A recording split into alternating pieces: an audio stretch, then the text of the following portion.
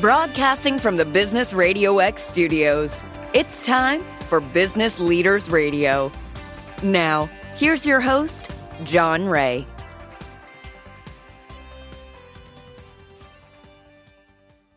And hello again, everyone. Welcome to Business Leaders Radio. I am John Ray, and folks, we've got a great guest today.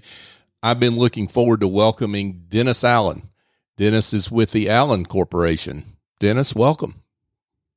Thanks, John. Amped to be with you today. I'm delighted to have you. And Dennis is also, folks, the author of a book called The Disciple Dilemma, and we'll get more into your book in a second, Dennis. But before we do that, let's talk a little bit about you and your work. How are you serving folks out there? Well, my rap sheet goes back about the last 20 years working in turnarounds with corporations. We can talk about that in a minute. Wall Street backed, private equity fundamentally backed corporations. So you have Wall Street buying up corporations, and inevitably something gets busted, broke, or doesn't work very well, and they need help. And so I'm, as we joked earlier before the show, I'm the dirty diapers guy that gets a chance to go in and become an employee and act as the CEO of the corporation and help them get their leadership pointed in a good direction. That's been the last 20 years of my life. And before that, I grew up in the Southeast. My parents are Georgia farmers, North and South Georgia. So I've got peach farming in the front north end of it, and I've got peanut farmers in the South in my life, and married to a beautiful bride, Karen. I've got two kids that don't call home enough, and I've enjoyed a career in the military and now out in the business world. So talk about your journey. I mean, how did you get into corporate turnarounds, and what lights your fire about corporate turnarounds? I was working in a major international electronics company doing avionics work for airplanes, building black boxes that go inside airliners. And we started doing a little merger and acquisition work. And as we started doing that, I thought, gee, this is really interesting. And I started latching on to some people who were willing to, I call them torment me, but I guess the formal word is mentor me. So torment, mentor. And they would actually pour into me a lot about their thinking. I think they had a fantastic philosophical view about what they believed about life and meaning and purpose, but they also were fantastic business folks. And they taught me the fundamentals of how to put businesses together, the culture and the art of putting businesses together. And so after doing a buy-up or two, I got approached by some headhunters who said, hey, we've got this busted company and we need some help. Are you willing to come in and do that? And I thought, well, gee, that can't be very hard, can it? I mean, just go fix a couple of things and life's good. And oh my goodness, what a surprise that was. But wow, what a wild ride, what a chance to connect with people, and what a wonderful opportunity to help learn a lot more about business. Now, you are not, there's got to be something special in your constitution to say that's a great opportunity to get into what can be an awfully dysfunctional situation when you're talking about companies that are in need of turnarounds, right? I mean, so what is it in your constitution that says, hey, I see this as an opportunity? My wife would say it's attention deficit disorder. I think the major piece of the puzzle is, do you really care about the people in your organization enough so you can learn who are they, what are they, how can they serve the organization, the mission of the organization? And if you really are willing to take the time and the effort to get to know people, really, this is kind of the secret sauce in Dennis's world. It is, you learn who the good people are, and as Jim Collins would say, put them in the right seats on the bus and get out of the way. Just get out of the way. You go off and do what CEOs do, which is pontificate on donuts and think a little bit about what's the next thing that we ought to be talking about for the marketing campaigns. But the reality is the human beings that we have in these organizations are the key to unlocking the potential and the turnarounds that you face. Putting people in places where they are going to succeed. Crucial. Absolutely crucial. And I think the scarce commodity of time that our society takes away from all of us today and says you don't have any of it is the secret ingredient for every leader and every organization, small or large, to be able to help their employees learn who they are and why they are there and how all this contributes to making a business successful. And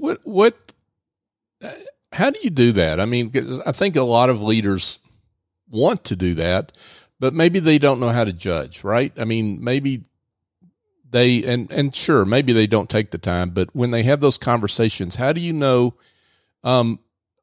those folks that are keepers, those folks that are maybe defending the status quo more than they're really trying to get to a solution on what all these problems are? I mean, how do you judge people in those circumstances, Dennis? Well, I think some people are innately equipped. They've got an outstanding ability to look through somebody's soul and know what kind of person this is, what kind of character this is, what kind of motivations this person has.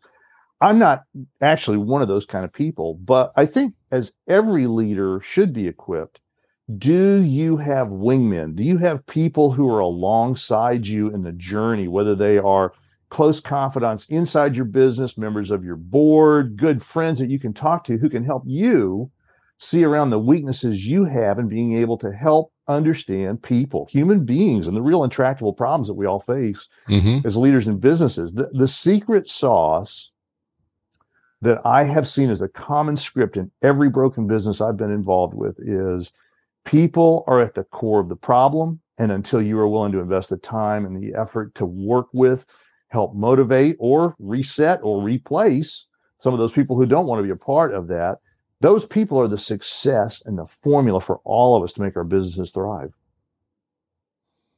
I was going to ask you about the common element for businesses that need to turn. Is it just people being in the wrong spots, people being mismanaged? Yes, and sometimes that's just a person who is on the board of directors. You might have the wrong person on the board. They've got the wrong direction, the wrong thought, the wrong inclinations toward a business, or it may be the wonderful people on the factory floor who just have never been trained or developed or worked. That common element, though, comes back to this point. Are leaders doing what leaders do? I don't mean management. We should explore that maybe. Not management, but are they leading as leaders? And have you given the people who are working for you out there an understanding of who you are, what the DNA of the corporation is, what the mission of the business is, and how we make this organization successful? Most folks don't put that kind of time in. They keep thinking, I'm supposed to put out fires, not lead people. It's exactly the opposite. So you have written a book called The Disciple Dilemma. Talk about that book and why you decided to write it and what it's all about. Yeah, so here's the ADD coming out of me again, John. The book, which we titled The Disciple Dilemma, is actually not about disciples at all. For those of you who don't know exactly what a disciple is, it's a Greek term that means a follower, someone who's following behind someone else as a mentor, typically associated with the Judeo-Christian religions, but there are disciples in all manners of life. We wrote the book because we wanted to talk to leaders about culture. And we said in the book, the thesis of the book is this: American culture, both Christian culture and business culture, has been hijacked by a virus that goes back 1,800 years, and it's screwed up the way that we as leaders think about our organizations. Now, we talk about businesses in the book, and we talk about churches in the book, and we don't want anybody to feel like we're attacking them, but we want everybody to realize the process of being a leader means being able to see what's going on around us in our culture and society and how it's dismantling or diluting our people so that we can start rebuilding who we're supposed to be, the mission of the organization. That's why we wrote the book. And one of the things that you talk about in the book is icebergs, right? Yep. We do talk about icebergs. You want to unpack the iceberg? I don't think anybody was expecting me to ask that question. So I'm just going to leave that there. I want you to talk about icebergs and what that has to do with being a disciple. When you think about the idea of being in an organization, let's say that you are the leader. Your network listens for leadership, and they talk about leadership, and they're involved in leadership. We're sailing on this boat, which is our life, and we're leaders, and we're moving through our time in our life, and suddenly we see an iceberg ahead of us. And what I want to talk about as a metaphor is that this iceberg has what you can see on the surface and above, and it looks huge, And then there's something underneath the surface, and it's even larger. And it's actually the cause of what you see on the surface. So there's two aspects that we talk about here. One is the symptoms that are destroying organizations, destroying our society in some respects, if we want to think globally about this, but helping to also destroy people's understanding of who they are. These are symptoms, and those symptoms are real, and we see them. And a lot of times we chase symptoms. We chase symptoms in business a lot of times, and it's, in a way, really fulfilling. It's like firefighting is a term we use a lot. It's fun to fight fires, man. You're the hero. You roll in with the big hose, you put out the fire. Everybody, oh, you're my hero. But what you've done is you put out the flame, but you didn't put out the source of the fire. And underneath the organization, in the symptoms, the metaphor of the iceberg, are the causes, root causes that are destroying organizations. They're destroying success, or they're holding you back if you think you're doing okay. They're limiting us because of the way society has induced these causes in our organizations, whether it's a turnaround corporation or a church, and the disciples, or in this case, the employees, are being sub-optimized. We're replicating fragile, brittle disciples because of the causes, but we're chasing the symptoms on the iceberg. Yeah, I love that metaphor. And I think it's what it really gets to is I think the power in that metaphor is just one is that the mass underneath the water is much bigger than what's above. And like you said, no matter how big what you see above is, the mass is always larger below. And sometimes that iceberg is silent, right? I mean, a lot of times it is. It moves silently and sometimes lethally toward that boat that we're all in. Yeah, I think an area that you spend a lot of time in is working with businesses on their profitability. And I've stalked you a little bit, John, when I was getting ready to come on with you, and I see that one of the things that you say, which is so profound and so few entrepreneurs get it, right, is if you can do something to change favorably what you charge for your services, that hit on the revenue going up leverages that bottom line so much more than chasing inventory or trying to cut heads or deal with cost. That stuff's fine and necessary. But the point is, a lot of times we get into the symptom. Oh, I've got to reduce my costs and get rid of these little tiny incremental pieces that contribute, tenths and hundreds of a % impact on the bottom line, rather than work the real cause, which is you need a better flow through your income statement from top to bottom. That's sort of a symptom versus cause that you use in your business consulting. And we spend a lot of time as leaders getting hyper focused, target fixated on these symptoms. Now, target fixation is a big thing in the aviation industry, because if you get fixated on the target and you follow the target all the way to the ground, that's not a good outcome, right? We don't want to chase a symptom.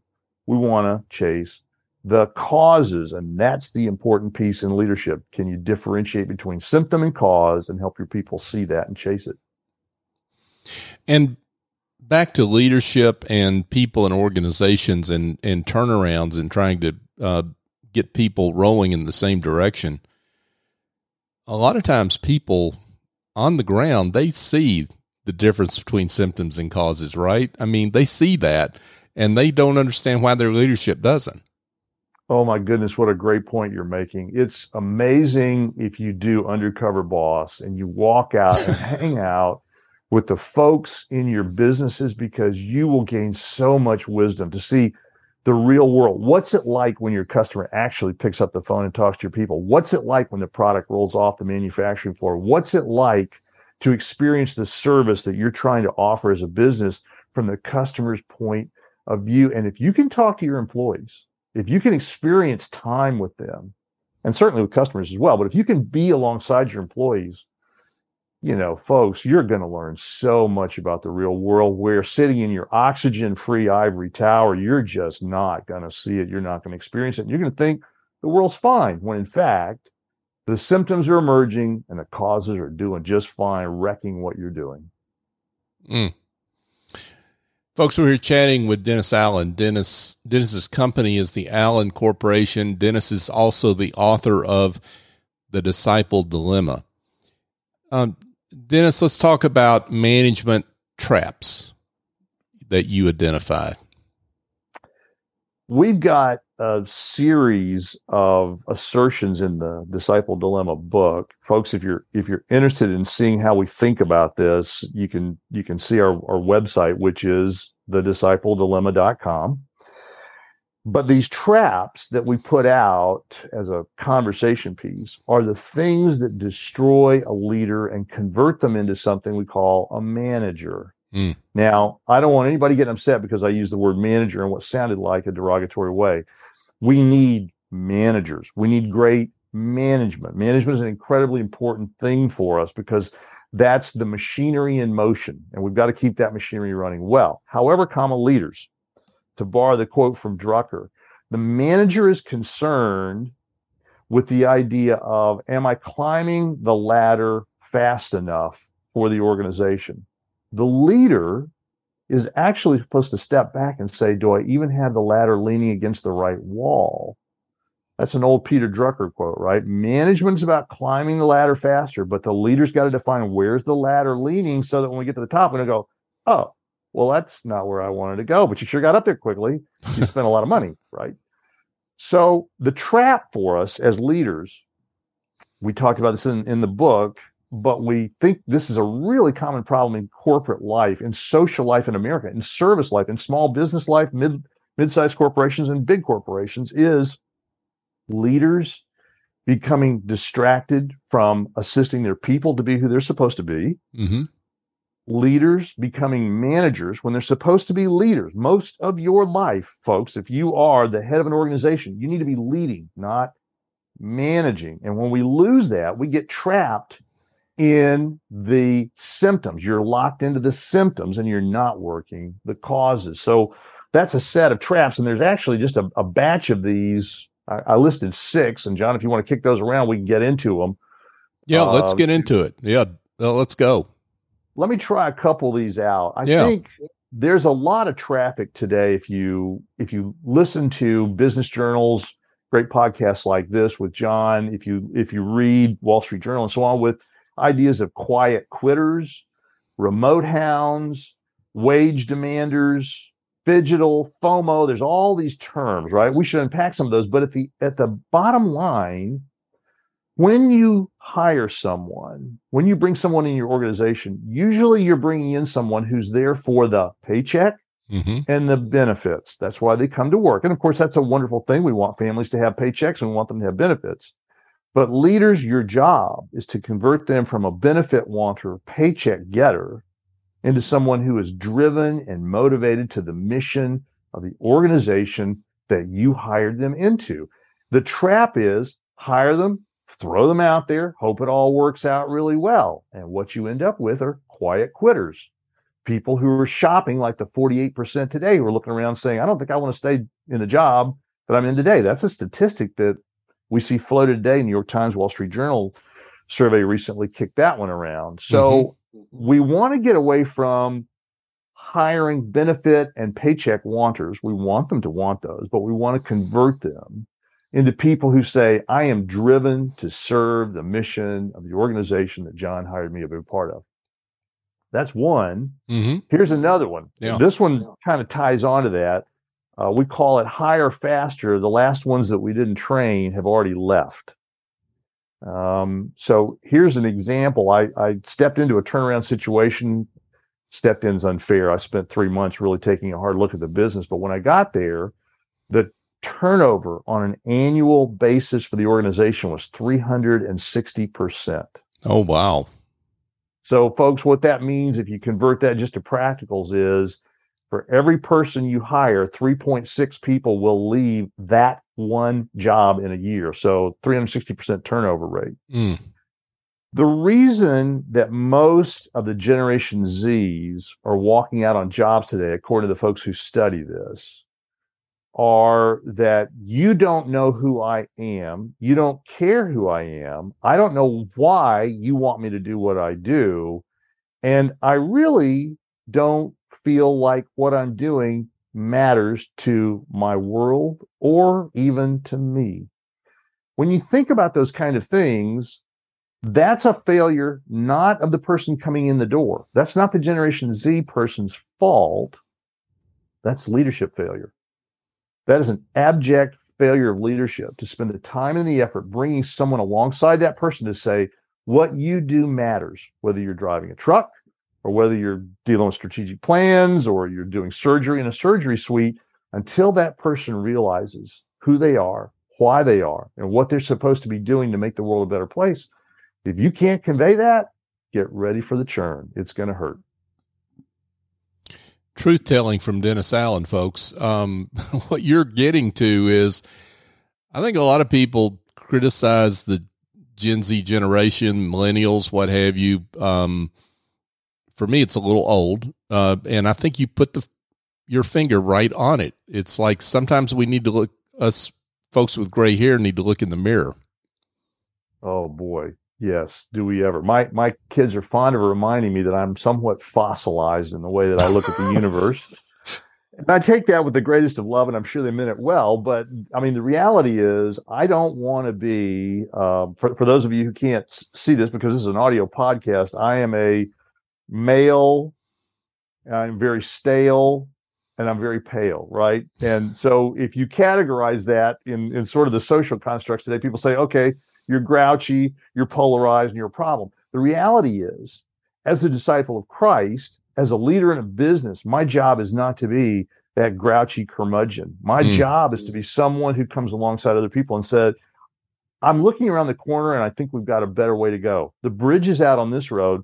Let's go in a different direction. And you matter in making this organization wonderful. You matter making all the other people in this organization know who they are. And you matter in the success of the organization. If we old guys can listen to the young folks tell us their stories and unpack those, and then turn around and say, now let me tell you the story of this organization, you see so much unity beginning to emerge in society. And that's what we lack so much today, is the ability to unify our society.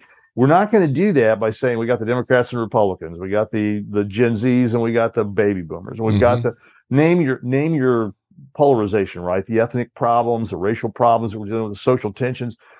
If all we're really doing is trying to redefine all those problems and say, yeah, those exist, but we're going to go out and we're going to manufacture widgets, you're not going anywhere. If the flip side is, we're family, we're a team, we're all together as a part of this, and we're going to run this race together, and you matter in making this happen, suddenly the hire faster, the last guys we didn't train aren't leaving, become hire slower, because the people who are here are highly motivated and they want even better with what they're doing and the people who come aboard to join them in what they're doing. That's important.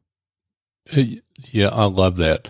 Dennis Allen, folks, with the Allen Corporation. He's the author of The Discipline Dilemma.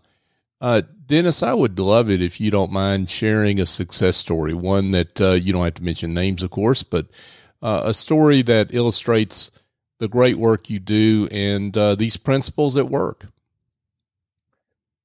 Well, John, in full disclosure, the great work I do is actually the great work that people do. And I just happen to be a guy who gets to watch all this happen. And I mean that in the most sincere way. Here's a story that I think is really wonderful. You or anyone else could do this as well. I think if we follow the principles of discipleship. Folks, if you don't know what that is, email John and tell him you want to talk about that and get that conversation going. But this idea of people really matter. From a Christian ethos, the concept is people are made in the image of God. They call it the Imago Dei, which means every single human being matters, is important, has purpose, and has meaning. Now, let me take you to the success stories that John was just referencing. I really enjoyed joining an organization. It was an international plumbing distribution corporation, third largest in the nation and probably in the top 10 worldwide, distributing all sorts of components and parts. So distribution business. The business had been running flat on EBITDA. If you don't know what that is, basically think bottom line. But the business had been running flat on EBITDA for a number of years. The CEO was really struggling to do anything different. If he was going to make a change, it just wasn't apparent. And the private equity group just called one day and they said, look, we met you online. We want you to come give us a hand. We need to take the CEO out, put you in. We want you to run alongside these people. So I joined the organization, and what I found was an organization that had become power centric. We use a term, kiss the ring.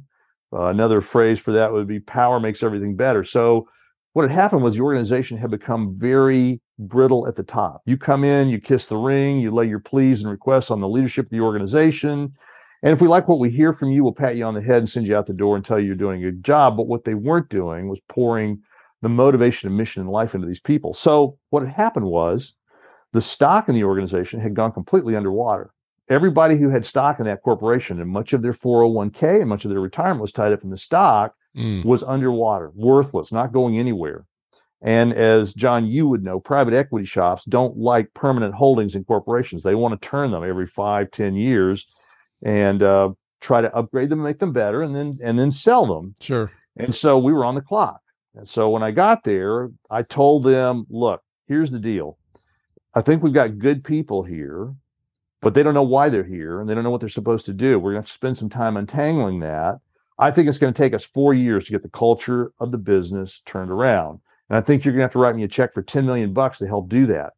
And everybody swallowed hard, and they said, well, can we do it for $3 million? Can we do it in 6 months? And so on and so forth. And we finally agreed it was probably 4 years, and it was probably going to cost about $10 million to do the things that needed to be done to help the mechanics of the business alongside the people of the business convert. Culture change is a long game, right? As has been the case in my experience, those 3 and 4 and 5 year experiences, this one snapped in about 2.5 years to people running in wanting to buy the business, keep the employees, expand the corporation. And the joy of watching people who thought their retirements were wrecked, now suddenly their stock was coming out of the water, not only just a little bit, but like think 2 and 3 and 4 times their salaries, right, as stock that had been in the water, underwater, meaning no value for 10, 12 years. So it was great watching them figure out what they needed to do. And as you said before, John, many of them already knew exactly what we needed to do with customers and service and operations and marketing, to get out of their way and to let them run and to make this happen and change their world. That was a blast to watch that happen. Wow. What tremendous work. Dennis Allen, folks, the Allen Corporation, again, author of The Disciple Dilemma. Dennis, wow, this has been great. And you have, what tremendous work you have been doing. We're just honored we could help celebrate that and get the word out on what you do. Congratulations on that. Before we let you go, though, I've got to ask the most important question, which is for those that would like to get in touch and learn more about you and what you do and how maybe you could help them. How can they do that? Reach out to us at www.thediscipledilemma.com. You can find the same thing, Disciple Dilemma, on YouTube, Instagram, all the typical social media places. And you can track our journey of how mentors work and how you help people rise up and serve and make things a whole lot better, both socially in our societies and in our businesses. Tremendous. Dennis Allen, folks, the Allen Corporation, again, the author of The Disciple Dilemma. Dennis, thank you so much for joining us. It's been a pleasure. John, if anybody's really mad about anything I've said today, it's on you because you let me on the broadcast. Thanks for your ministry. Thanks for the work you do in Atlanta. Well, I appreciate you saying that. And you know what? They're going to need to dig into the book a little bit. I think that what they'll do is they'll come around to your way of thinking. So thank you again, Dennis. You're the best. Appreciate you. Thanks, John. Hey, folks, just a quick reminder, if you'd like to see past episodes of this show series, businessleadersradio.com is the URL. We're part of the Business Radio X network, and we appreciate your support of our show. The show's grown because of you and your support and listenership, and because you've passed it on. So if you've heard something here that makes you want to share the show, please continue to do that. It's how we celebrate the great work of business leaders like Dennis and all the other folks that we've had on this show over the years. So if you could help us help them, we'd greatly appreciate it. So for my guest, Dennis Allen, I'm John Ray. Join us next time here on Business Leaders Radio.